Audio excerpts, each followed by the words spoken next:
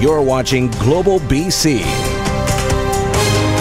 This is Global News Hour at 6. Good evening. Thanks for joining us. Sophie is off tonight.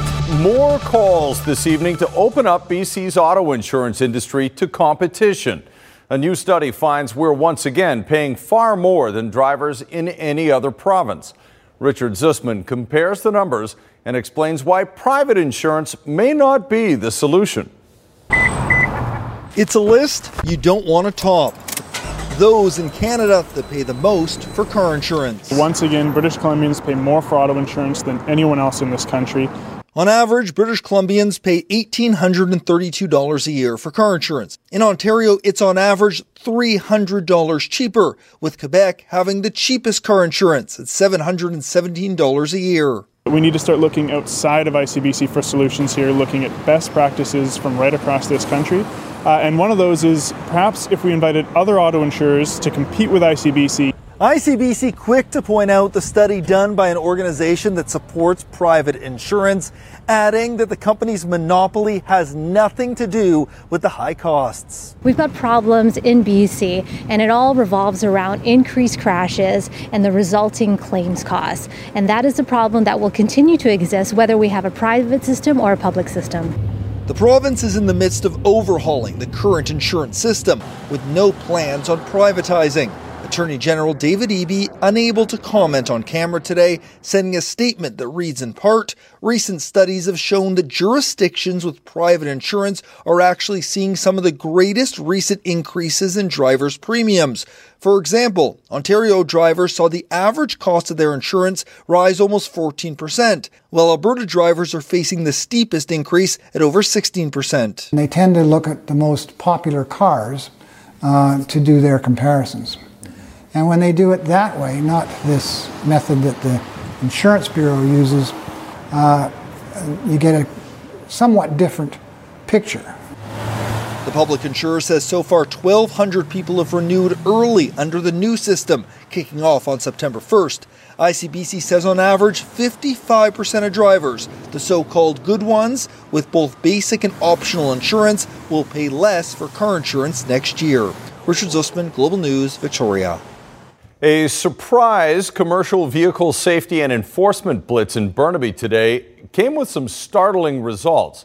Officers pulling over vehicles at Gallardi Way and Highway 1. 47 commercial vehicles were inspected and 20 of them were identified as unsafe and removed from the road. The most serious one would be a dangerous goods that had 5 different violations under the dangerous goods regulations. Anything from not displaying placards to having the dangerous goods on the commercial vehicle insecure. So there's no means to prevent it from falling from the vehicle or potentially becoming compromised. And just a heads up, the inspections are not over yet. RCMP plan to carry out more over the next 3 to 4 days. Well, thankfully no one was hurt, but a breakdown on the Beast at Playland has rattled some nerves. The malfunction happened mid-ride, the sound of grinding metal terrifying those within earshot. Grace Key explains what officials believe happened and the concerns for safety. You can hear the metal grinding as frightened riders and onlookers below are in a panic, not knowing what's going on. We just started to hear this noise and I said to my sister, this isn't right, this is not normal. And then it kept happening and started to panic. And then I noticed sprinkles falling on me. And I look up and then I get them on my face and then I tasted it and smelled it and it was oil. It happened Monday afternoon on a popular Playland ride called The Beast. As it was coming to a gradual slowdown, Irene Morrison ran towards the exit to get her son and nephew. I just saw the girl in the booth and her face was sheer terror. My sister saw it too from where she was standing, and that just made me more worried. And she was like, no, no, no. Like she just shouted at me, no, not to come near. Workers are assessing the ride, but it looks like a broken part may be to blame. Safety inspections are done every morning on the rides. Technical Safety BC and another third-party consultant also do annual inspections. The ride did exactly what it was designed to do, which is come to a slow, easy stop in the event of any sort of mechanical occurrence. Excessive corrosion was to blame after one person was killed at the Ohio State Fair 2 years ago. And though the rides look similar and have the same manufacturer, Playland says the age and assembly are very different. With the P&E set to open this weekend, it's unclear when its more popular ride will be up and running. Whatever the length of time that is required to get the new part, get that part properly installed, and go through the safety testing and inspection process, that's what's going to be done. No one was injured in Monday's incident, and Technical Safety BC will be conducting an investigation. Grace Key, Global News. Now to Squamish, where RCMP are reviewing video surveillance for clues into the suspected sabotage of the Sea to Sky gondola. Over the weekend, it's believed someone deliberately cut the gondola's cable. And while the general manager of the tourist attraction is still struggling for answers, Ted Chernecki explains how this incident is expected to change the industry.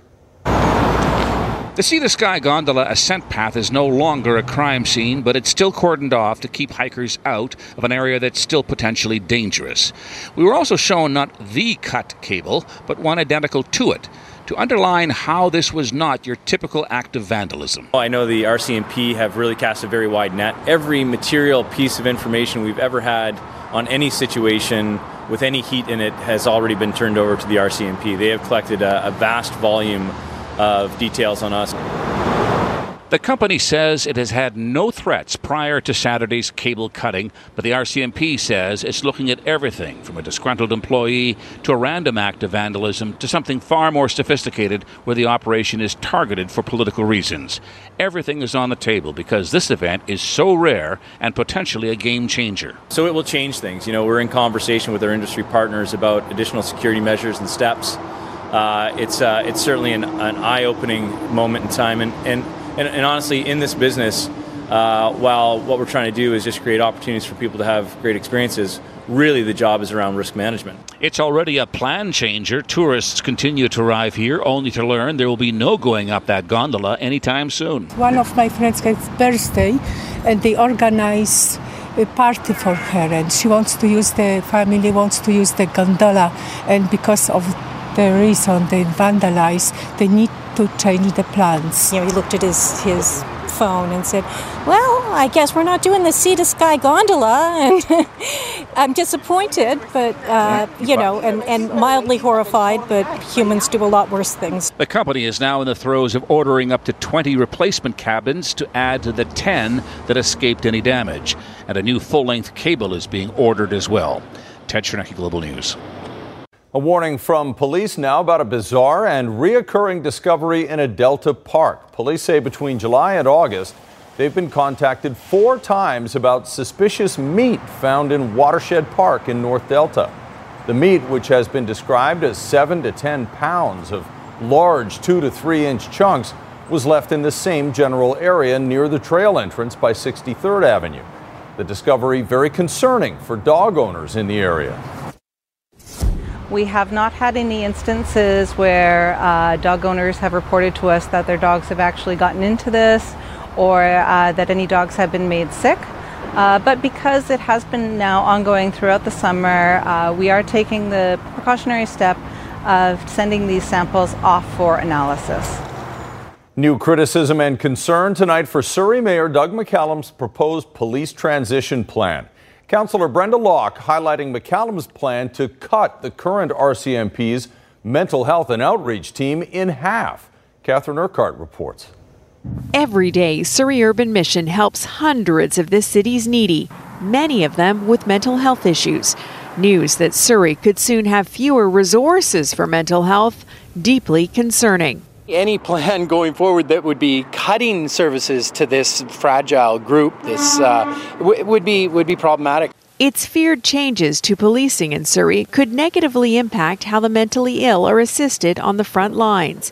Councillor Brenda Locke says the police transition report calls for the mental health team to be reduced from 21 officers to 11. A move that would impact CAR 67, the mobile crisis response unit that includes psychiatric nurses from Fraser Health. There will be CAR 67, but it will only be one car. Their hours will likely be cut because they won't have the capacity. This plan will set back policing in Surrey by 15 years. This is not healthy for our city. The mental health team has been assisting people since 2000. Fraser Health told Global News it values the partnership and has no plans to reduce or eliminate Car 67, which attends about 100 calls every month. People that are already vulnerable will be more at risk than they were before. Is this going to make Surrey safer? It will not make Surrey safer. Surrey citizens are in jeopardy at this point. It's a time to put more resources into, proactive solutions and take some stress off the reactive end of this and actually see change, which would be wonderful. Mayor Doug McCallum's office said he was unavailable to comment, as was anyone else on his behalf. Catherine Urquhart, Global News. Now, a key riding to watch in the up-and-coming federal election. Of course, it will be Vancouver-Granville. And tonight, the federal Liberal candidate replacing Jody Wilson-Raybould as the party's nominee will be acclaimed. Keith Baldry joins us with more on what we know about entrepreneur Tlaib Noor Mohamed and his chances against Jody Wilson-Raybould, who's now running as an independent. Keith. Yeah, he's certainly no stranger to politics. In fact, he ran for the Liberals in 2011 in the riding of North Vancouver, lost to the Conservative candidate there.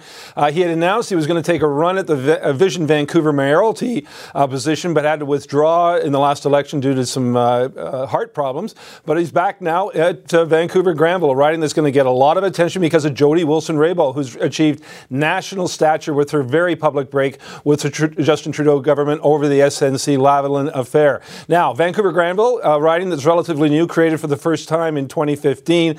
Take a look at the results from that time. You see that Wilson-Raybould actually pulled off a pretty convincing victory. 44% was her total. The NDP and the Conservatives almost in a dead heat for second, but well back of her totals. And the Greens not a factor here as well. We caught up with both candidates today. He's explaining what he's bringing to the race. And Wilson-Raybould says, yes, she's an independent, but she doesn't really think that's a big factor. My concern is to make sure that we are working hard for the constituents of Vancouver-Granville, and what I would tell folks is that what's really important is to ensure that the Liberal agenda, which is one that really aligns with the values of Canadians, of thinking about quality of life, thinking about lifting millions of children out of poverty, thinking about issues related to housing, climate change, that's what we should be focused on. I never expected to be in the position that I'm in right now. I'm proud to be an independent member of Parliament. I don't really look at it as being an advantage or a disadvantage. It's just what it is. Not a bad way to look at it, I guess. Are you handicapping this one, Keith? What are the chances that Wilson-Raybould maybe has winning as an independent?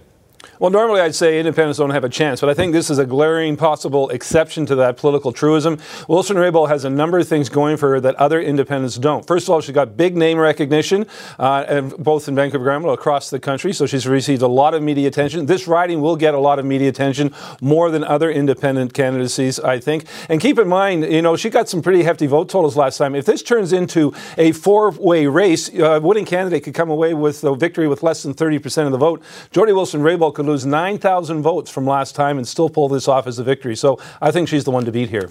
Is it the person or the party? We'll find out, I guess, in October. Thanks very much, Keith. Right now, though, for anyone waiting for an organ transplant, time is of the essence. It's why advocates say a mandatory 6-month abstinence policy for people with alcohol use disorder is not only unfair, it's discriminatory. As Nadia Stewart reports, critics say the rules disproportionately affect Indigenous people. And one man is taking his fight to the BC Human Rights Tribunal. I'm dying. Up until just recently, David Dennis was holding out hope for a liver transplant, the second chance he's been praying for. He believed he was on the provincial waiting list. Turns out he wasn't. It's one thing to be told that you're going to pass away from this disease, but it's another thing, oh, by the way, did you know that you're not even on the list? That disease is alcohol use disorder. According to BC Transplant's policy, recipients must be sober for at least 6 months in order to be eligible. But Dennis and the Union of BC Indian Chiefs have filed a complaint with the BC Human Rights Tribunal. saying the policy discriminates against Indigenous people as they suffer higher rates of alcohol use disorder, stemming from historic and colonial racist policies. Aboriginal people, Indigenous people suffer higher levels of substance abuse. It's a fundamental issue with First Nations people, and I think that should be taken into consideration when they make those incredibly difficult decisions on the list. A similar policy in Ontario prompted a court challenge, which led to a review of the 6-month abstinence requirement. We contacted BC Transplant for an interview, but they say no one was available to speak on camera. And you try to explain why Dad's being taken away. Dennis is hoping the health minister will listen, or at least help him answer his young daughter's questions. Say that you figure out a way to tell a 5.5-year-old kid about what's going on and why. Nadia Stewart, Global News. Now, just as we went to air, we received a response from BC Transplant. The organization says it's aware of this case and appreciates the distress that patients and their loved ones face when needing an organ transplant. They go on to say, while we do not publicly discuss the specific details of individual cases due to patient privacy, we will be reviewing this case together with the liver transplant team at Vancouver Coastal Health. Well, the federal government announced funding today for early learning and childcare in Vancouver. Minister of Defense Harjit Sajjan says $470,000 will go to 3 local organizations to help explore creative childcare solutions. One organization being funded will enhance Musqueam content and Indigenous ways in training childhood educators. Another will help train educators to deliver music education. And a third will look into the needs and challenges of encouraging outdoor play. Well, you may have heard of the BC Unclaimed Property Society, although not many have. It's a nonprofit group that tracks down the rightful owners of forgotten cash or unclaimed funds sitting in dormant accounts. And it's attracting the attention of fraudsters now. So we're going to bring in our consumer reporter, Andrew, to tell us more about how they're leveraging this organization to get money from people. Fraudsters everywhere nowadays. Yeah. Thanks for that, Chris. There is currently more than $160 million in BC waiting to be claimed, and that's a magnet for scam artists. The BC Unclaimed Property Society says it's seen more fraudulent behavior online, with fraudsters trying to steal people's personal information and money, claiming they represent the nonprofit society. What's worse, the scams are getting more sophisticated. Now, here are some things to watch out for. The BC Unclaimed Property Society wants people to know that it will never ask for money up front or charge money to search for forgotten funds. Also, beware of anyone who contacts you with urgent emails stating, please contact us immediately about your account or immediate attention required. It's important to note there is no time limit to claim forgotten funds from the BC UPS. In fact, there are claims going back as far as the 1800s. And beware of phishing scams. Fraudsters are known to copy letterhead from the BC Unclaimed Property Society, pretending to represent the organization.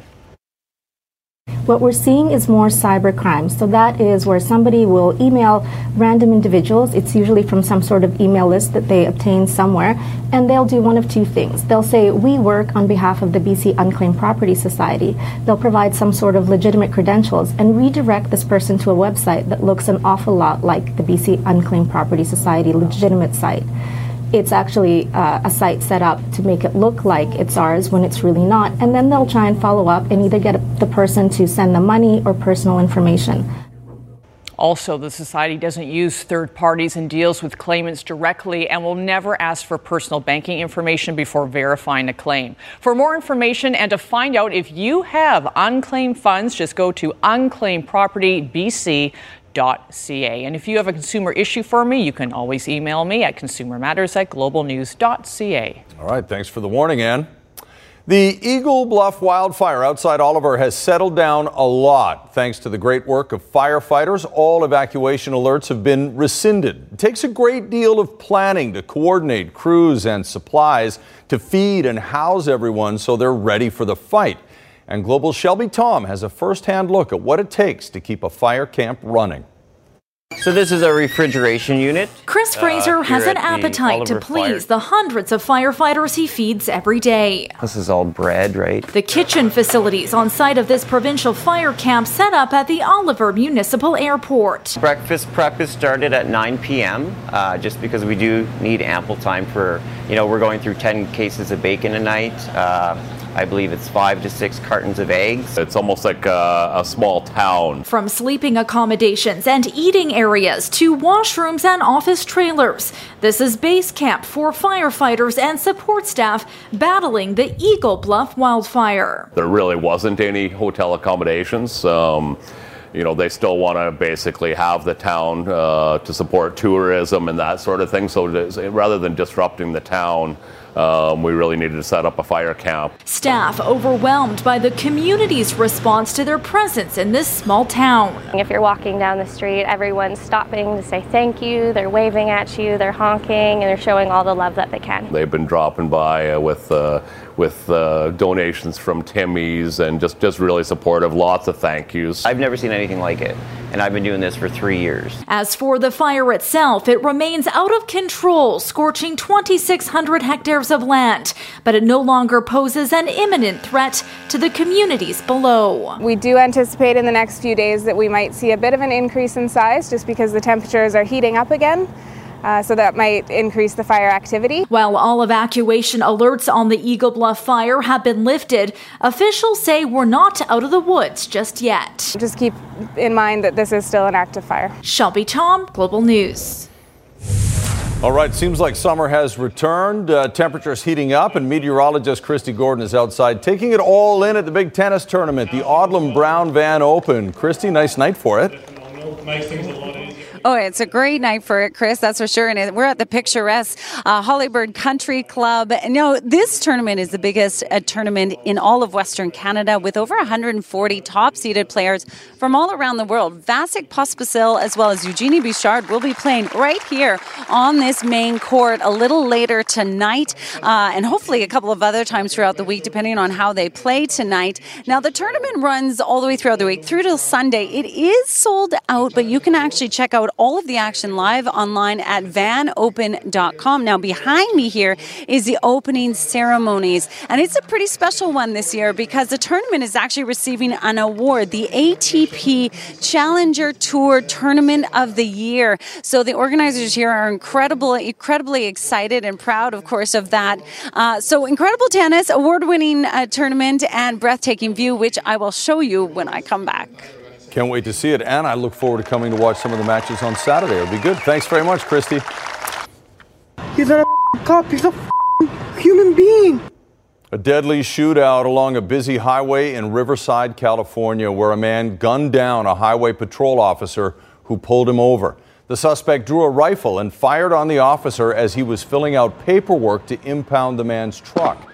The officer was able to call for help before he died.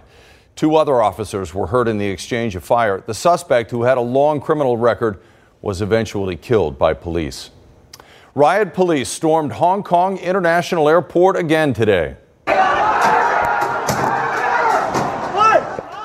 Officers armed with batons and pepper spray scuffled with pro-democracy protesters who had forced the busy flight hub to shut down for the second consecutive day. And there are rumors it's going to be shut down again on Wednesday. The violence marking a new phase in the unrest that's been carrying on for weeks in the former British colony. Despite the threat of a crackdown from Beijing, the demonstrators are vowing to keep up the fight.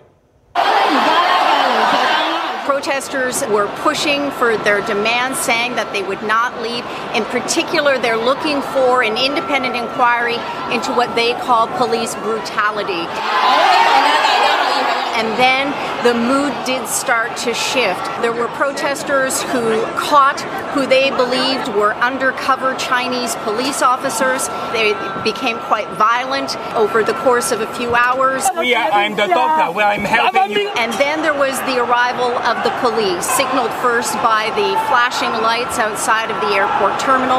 A lot of scuffles, extremely violent. but we have seen this deterioration not only over the past 48 hours, but over the past 10 weeks. All the time we've had China sitting by and people waiting to see what China's move would be, knowing Beijing would not let this situation here linger for much longer. Beijing is also trying to turn public opinion against the protesters.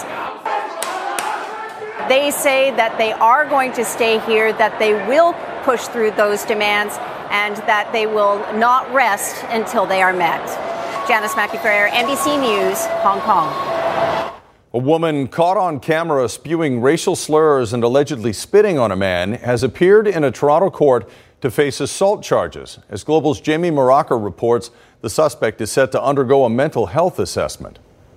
What many were thinking was a hate crime or maybe even a political hoax is, according to the woman's father, a case of mental health. Now, Global News has decided not to name the woman, and today's hearings are protected under a publication ban.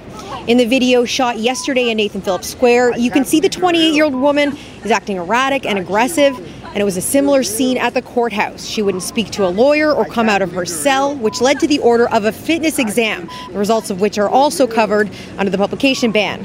I can tell you, once she arrived at court, she was wearing the same blue dress as you see in the video and was yelling and spitting, and it took at least 5 guards to drag her inside. She wasn't wearing any shoes either. A police officer tells me she will be taken to a mental health facility, and then the officer says the woman will be charged with further offenses for assault of a court officer. She's due to appear back in court on September 12th. Jamie Maraca, Global News. In Health Matters tonight, a warning for denture wearers who are being put under for surgery. A 72-year-old British man wound up with his dentures lodged in his throat after he unknowingly swallowed them during a minor operation 8 days earlier. He thought the false teeth had been lost during the procedure. Instead, they were wedged in his vocal cords, impairing his breathing and causing him to cough up blood. It took 2 trips to the ER for doctors to figure out the problem and finally remove the dentures. A unique anti-pollution device is now up and running at a North Saanich marina, and it could soon pop up on other parts of Vancouver Island. It's called the Sea Bin. It's made up of a filter and circular container that can collect nearly 4 kilograms of floating debris, garbage, and plastics a day. That adds up to almost a half a ton a year, 1.5 tons a year. It also has oil-absorbent pads to soak up any liquid pollutants. The devices were developed 4 years ago by a couple of Australian surfers. Oak Bay Marine Group bought one for $7,000. They're monitoring its progress, and they already have plans to expand its use. I think what we're going to see is these are going to be commonplace at all marinas, ports, harbors, yacht clubs. This is what they're designed for.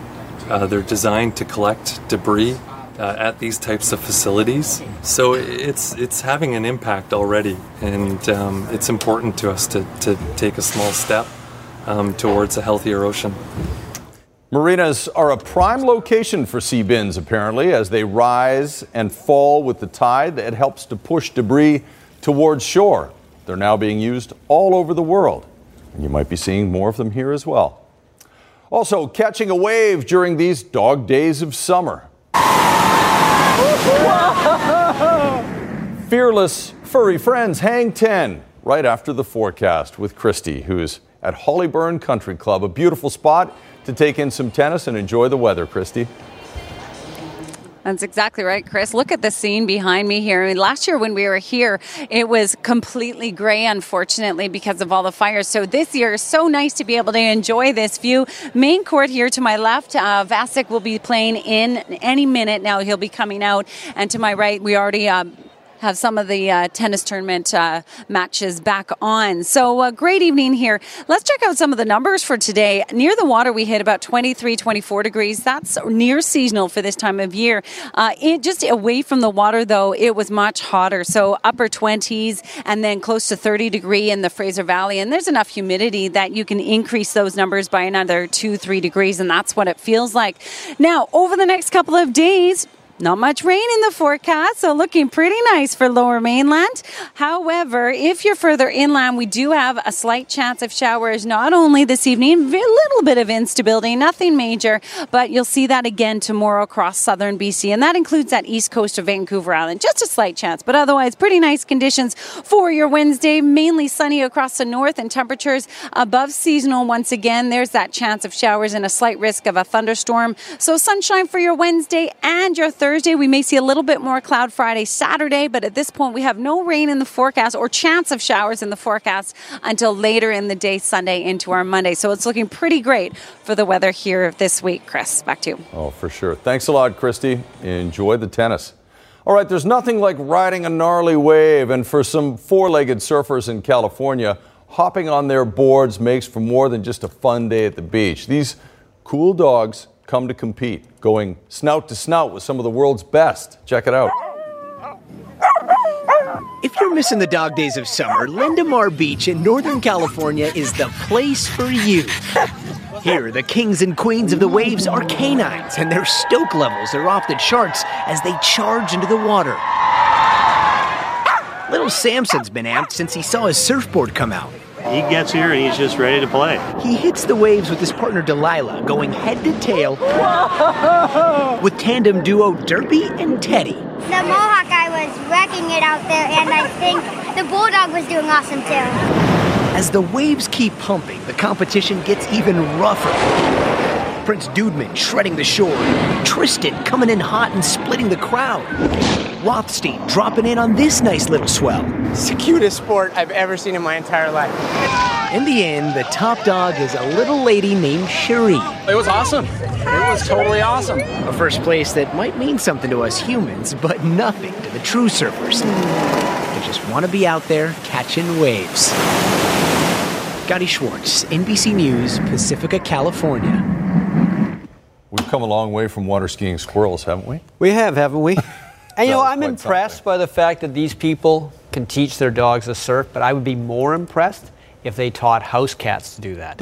You teach house cats, then I'm really impressed. The contract watch continues. Well, it'll get done. I'm sure it will. It's just, how much does he want? Well, we'll tell you. We've been hearing Brock Boeser, yes, he doesn't have a contract right now, but when he does, he would like it to be worth at least $7 million per year. I guess when you see Louis Eriksson making $6 million to be a checking forward, and you're Brock Boeser and you can score and he can't, why not ask for more? The Canucks would have to move people around and off the roster to make that happen because they only have about $5 million left in cap space. We've known that for a while. Oh, today the Calgary Flames said they're in the market for a defenseman. I don't know.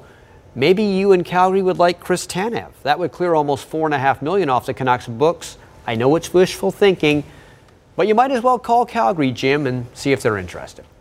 It's not often you hope your opponent's best player is healthy, but the Whitecaps would love to have Wayne Rooney at 100% so he can play for DC United this Saturday at BC Place. He missed DC's last game with a bad cold, but if he's better, he will come. Apparently, he's not afraid of artificial turf, and since he's going back to England next season, this is the one chance to get this legend live in Vancouver.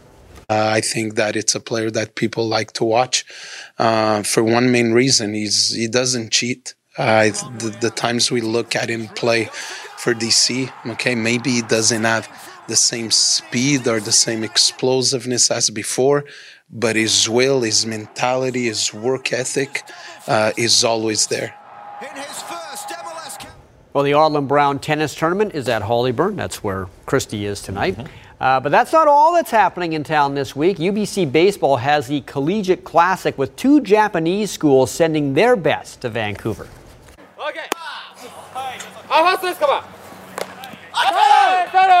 History is being made on the Diamond Out at UBC this week. For the first time ever, 2 Japanese university baseball teams are competing on Canadian soil. I'm very proud of the first team in UBC. So I'm very happy to be here. The University of Tokyo, along with Keio University, are the star attractions for the inaugural International Collegiate Classic. Keio University, the New York Yankees of Japanese university baseball. Last season, they became the first back-to-back Tokyo Big Six baseball champions in 27 years. But this trip around the diamond extends way beyond the base paths. Is to have international cultural experience with them. The second is to win. Yeah. The third is to interact with the Canadian culture when they're here. Yeah. That goes both ways because watching a Japanese team practice and play is an exercise in work ethic. On average, these students are at the ballpark 6 days a week for a minimum of 4 hours, with a typical baseball week pushing 40-plus hours. And that doesn't include time in the classroom. It was an eye-opening experience for UBC's players when they journeyed to Japan last year. The big one that hit every one of our players was the true definition of hard work as a baseball player was shown to us by the teams that we played over there. That's the one thing we took away is just their passion, their energy, and their work ethic for the game. Our guys can learn from that and become better baseball players. If you haven't seen teams from Japan play live for this tournament, come and watch. It's a different style. You'll really enjoy it, whether you're a young kid or an adult. They play the game with a different kind of passion and energy and enthusiasm that a lot of times we don't see out of the North American players. So come out and experience it. Come out and experience what we're building here at UBC. One thing about Japanese baseball teams, they are demons at practicing. Oh, disciplined. Totally. Too, yeah. Okay, awesome. All right, Squire's here now, and what an amazing story these two guys are sharing about their time on CKNW. Well, for many years, CKNW was the hockey station because for many years, the owners of the Canucks also owned CKNW and us. They've had some great broadcasters that went through NW with the Canucks. Jim Hewson, John Shorthouse, Gary Monahan.